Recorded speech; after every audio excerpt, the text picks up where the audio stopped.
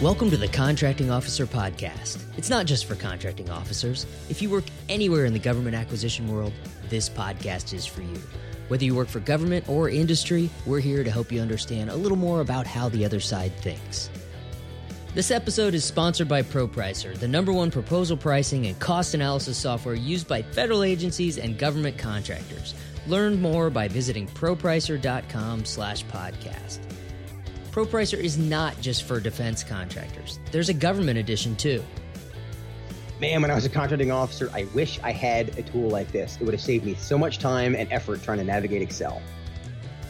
ProPricer's government edition can really simplify your agency's cost analysis process. In just a few clicks, you can seamlessly import contractor cost data into a secure database environment, create baseline independent government cost estimates, and compare data across multiple cost proposals. Yeah, as a contracting officer, I spent way too much time with either myself or my contract specialist trying to make sense out of the different proposals, and this would have simplified that. ProPricer includes lots of must-have features like offer cost normalizing, custom reporting, what-if analysis, and ProPricer is on the GSA schedule, so it's really easy to acquire. Find out how ProPricer can help your government organization by visiting propricer.com/podcast. The topic today is negotiations, in what I think will be the first in many episodes on this subject. Let's get started. Surprisingly, we haven't actually talked about negotiations yet. It's a huge topic. And that's part of the reason we haven't, is that it's so complex and didn't know where to start. And it's a really big topic to cram into, less than a half an hour. It's an entire industry, really. So that after being daunted for a couple years by how many things there are to talk about with negotiations, this is our agreement that let's just start talking about it, and it might be several episodes, but start with an overview of what negotiations are and could be, rather than try to get through everything about negotiations in one shot. Before we start, though, it's time to give thanks, as usual. And say thanks to Judy Bratt for a 5-star review on iTunes. Yeah, Judy says, podcast hosts Kevin and Paul give listeners a lively understanding of what the world looks like from a contracting officer's point of view. The podcast is a great length, chose just enough content, and was well organized. And she calls it, I love this, she calls it a high-value learning tool. Thanks, Judy. That's awesome. So how to define negotiations? Negotiation appears in the FAR. It's all over the place. Yeah, it said FAR Part 5, FAR Part 49, FAR Part 22, FAR Part 27. I mean, it's all over. But funny enough, it's not actually defined in FAR Part 2, which is definition. So we have our own definition, which is it's a discussion intended to produce a settlement or agreement or agreement of some sort. So the idea is, let's make a deal. Is that your expectation is you're going to end up somewhere with an agreement. Okay, it's time for a new segment in podcast world. This is history time. Go, Kevin. And mostly because I'm a big fan of historical business, and so the example is from Mary Parker Follett. She lived from 1865 to 1933, and in the 20s and 30s, she was a very big part of negotiations between labor and management. And so to give her credit, her innovative approach was to approach negotiations from two different places: integration and creativity. And so integration is looking at the problem you're trying to solve through negotiations. This is our problem, not yours and mine. We have to collectively integrate our solution. And then creativity is, again, how does this serve us? Look at it from a different angle so that it serves us. She's also credited with creating the phrase win-win, which, again, 100 years ago, she came up with this, right? And so her whole concept was this idea of we need to develop an integrated solution rather than simply compromising. So that is win-win right there. I love it. The problem that we're trying to solve in this negotiation is our problem. It's not me against you. It's we're in this together to get to a solution that we can both live with. And to do that, you have to look at the problem from the other side's point of view as well. What do they need to get out of the deal? And if you understand that, then it doesn't get all adversarial. Why are they being so difficult on this certain point? Maybe that's the most important thing to them. Maybe that's a hard point that they can't get around. the problem comes when both of you, when your hard points conflict. And, I always look at it, the win-win thing, if you have two circles that this is my deal and that's your deal, at some point, if the circles intersect, the deal that you make together is the part where the two circles are, the part inside both circles. If your two circles never touch, then you're never going to get to a solution that works for both parties. But in most cases, there's some place where those circles touch. And now I'm getting really big picture. But if the circles don't touch, then you have to change some things in the deal, either requirements or time or money or whatever, to bring the circles into where they actually intersect. And that's a hard thing to describe. Well, it actually works because it talks to two things. One is context. Where the circle is context. And we talk about this a lot. The idea of people don't understand the other side's context, right? And how do you fix that? Wait for it. Communication. Those two things, context and communication, are going to bring those circles closer together. And the point that I get from reading through her stuff, which we all kind of know, but we have to execute this, is if we start with that. Start with this idea of, let me communicate what the problem I'm having is and the problem I have to solve, and does your circle overlap with mine? Because if it doesn't, let's find out now. Instead of sitting down at a table and spending travel tickets. And it's just, how many times we've done that where you get into a negotiation that you're just like, wow, this is never going to go anywhere. And it's because you didn't know. It's always about lack of context. It's always about lack of understanding of what the other side needs to get out of the deal. Okay, let's talk about what negotiations are and what negotiations aren't, since we're talking big picture. And this is, you could quibble about the definition of negotiations, but negotiations is a verb. I mean, it's not a noun. It's not a thing that just happens now. It's a process, right? It's where we get from here to the place where we've negotiated. And so if we go to this idea of, I'm going to come into this negotiation expecting to end at a different place than I started, that's what negotiation is. If you're not expecting to move off of your position in some way, then you're directing. You're not negotiating. It's already done. Right. And so that's what win-lose negotiation feels like. Is if you didn't feel like you moved at all, you either won or you feel like you got screwed. I mean, that's how it comes down to, right? So negotiations, it's how we move the rock. It's how we move toward a solution. And if your rock is fixed, if you're not planning on moving the rock at all, then you're not really negotiating. You want to be set up to already expect to move the rock forward toward a goal that we all can live with. There's a scene, if you've ever seen the movie Bad Santa, I like it. Lots of people don't. But there's a scene where Bernie Mac is negotiating how much of the loot his share is going to be, and he wants half. And Billy Bob Thornton's on the other side of the negotiation, and the number just keeps going down. We'll give you 10%, 15%, 17%. It just keeps going, and Bernie Mac just keeps going half, and then he ends up getting half. He had all the leverage there, but he was not negotiating. There's a difference. That's a good point.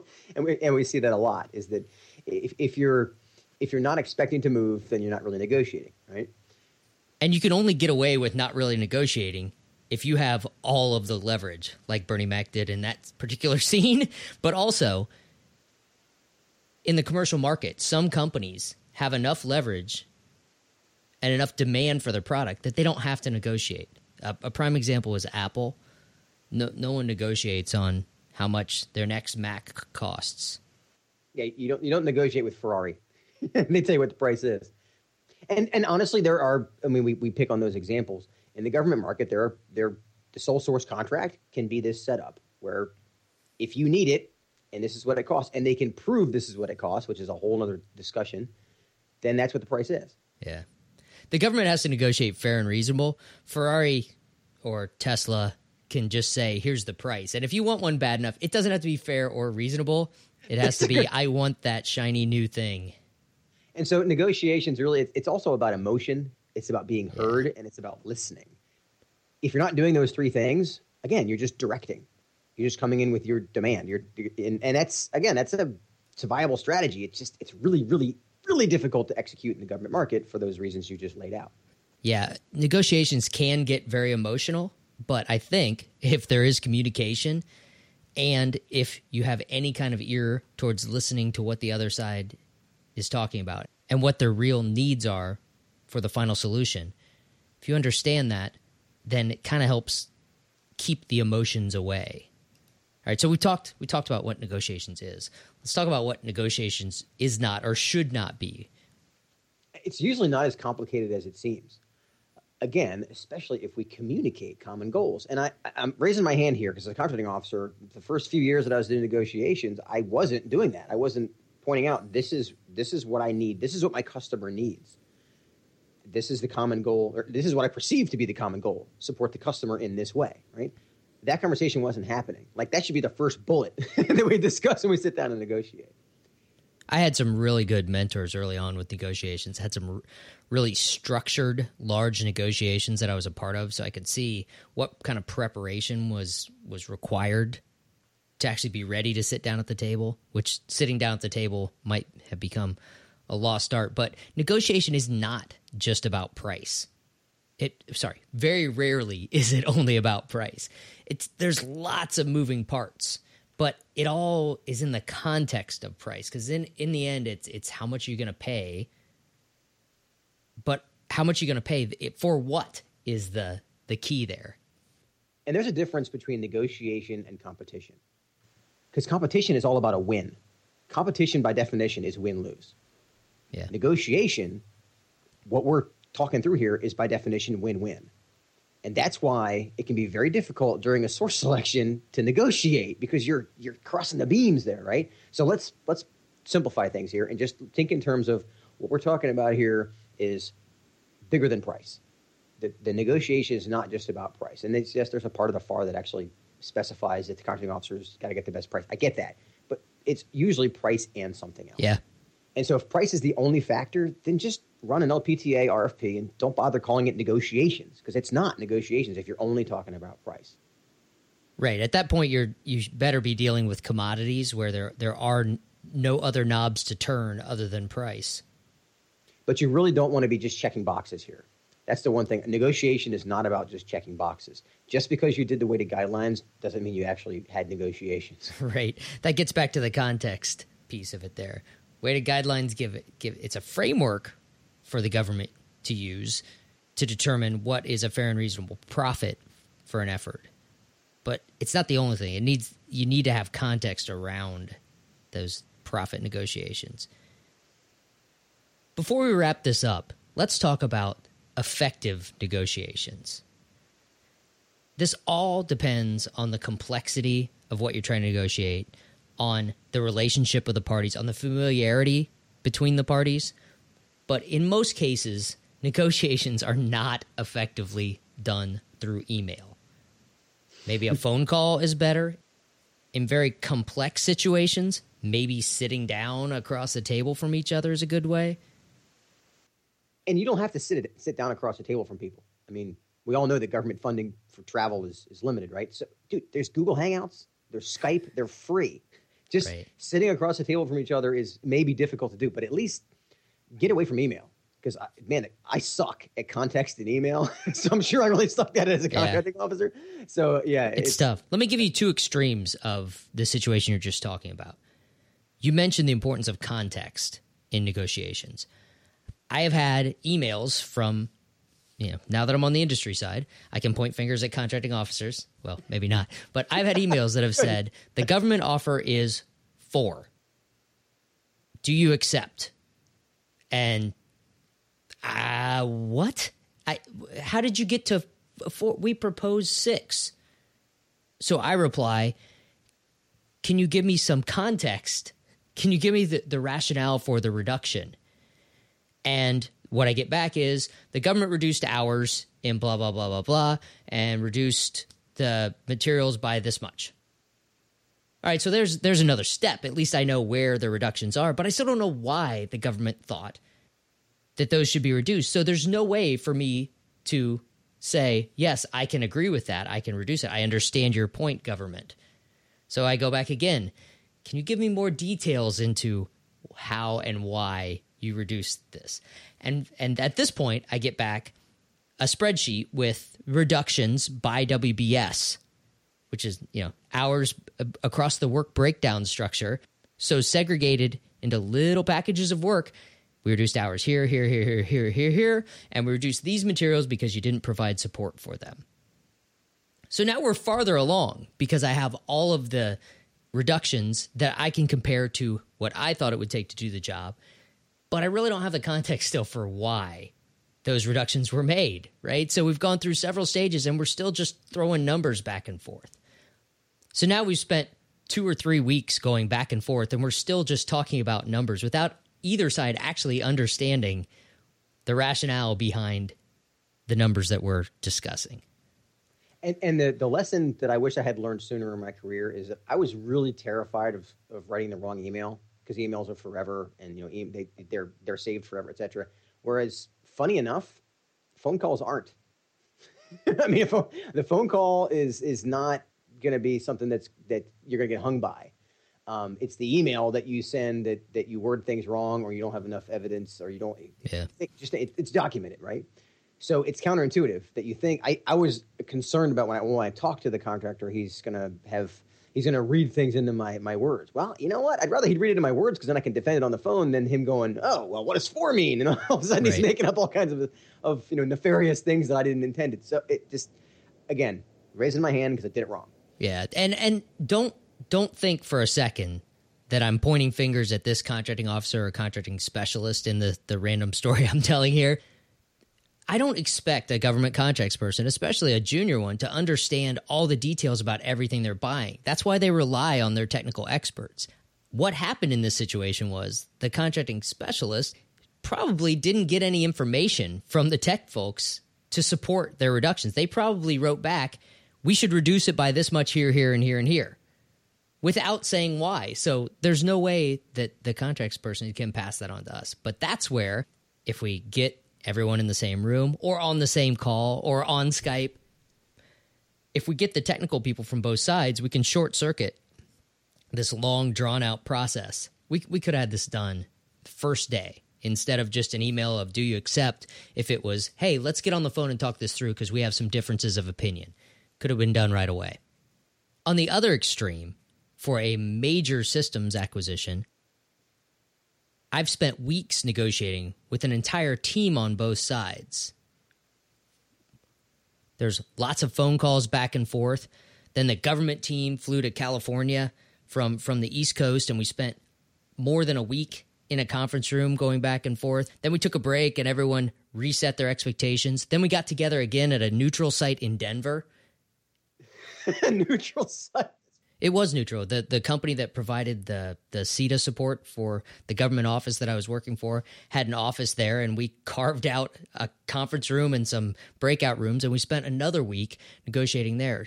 But the entire team was involved in that process. We had all the technical folks, contracts folks, finance folks, everybody from both sides, and it took a long time to get to a deal.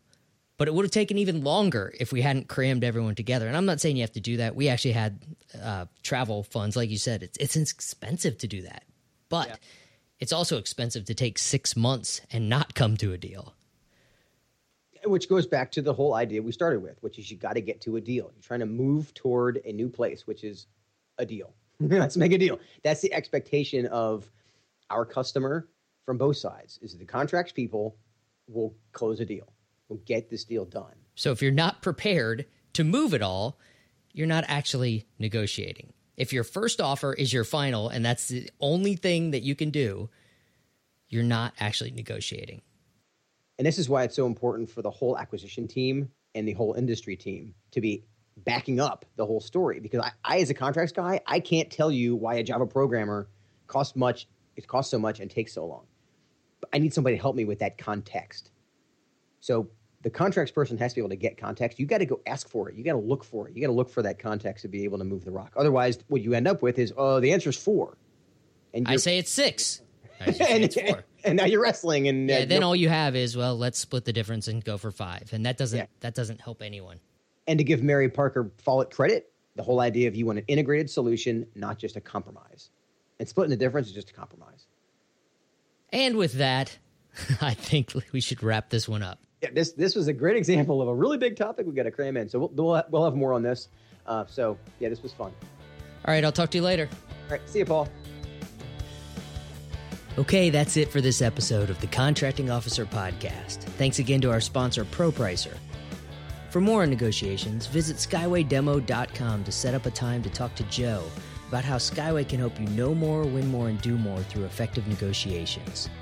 As always, if you have questions, comments, or complaints, or a topic for the podcast, send them to me at paul@contractingofficerpodcast.com. Thanks for joining us.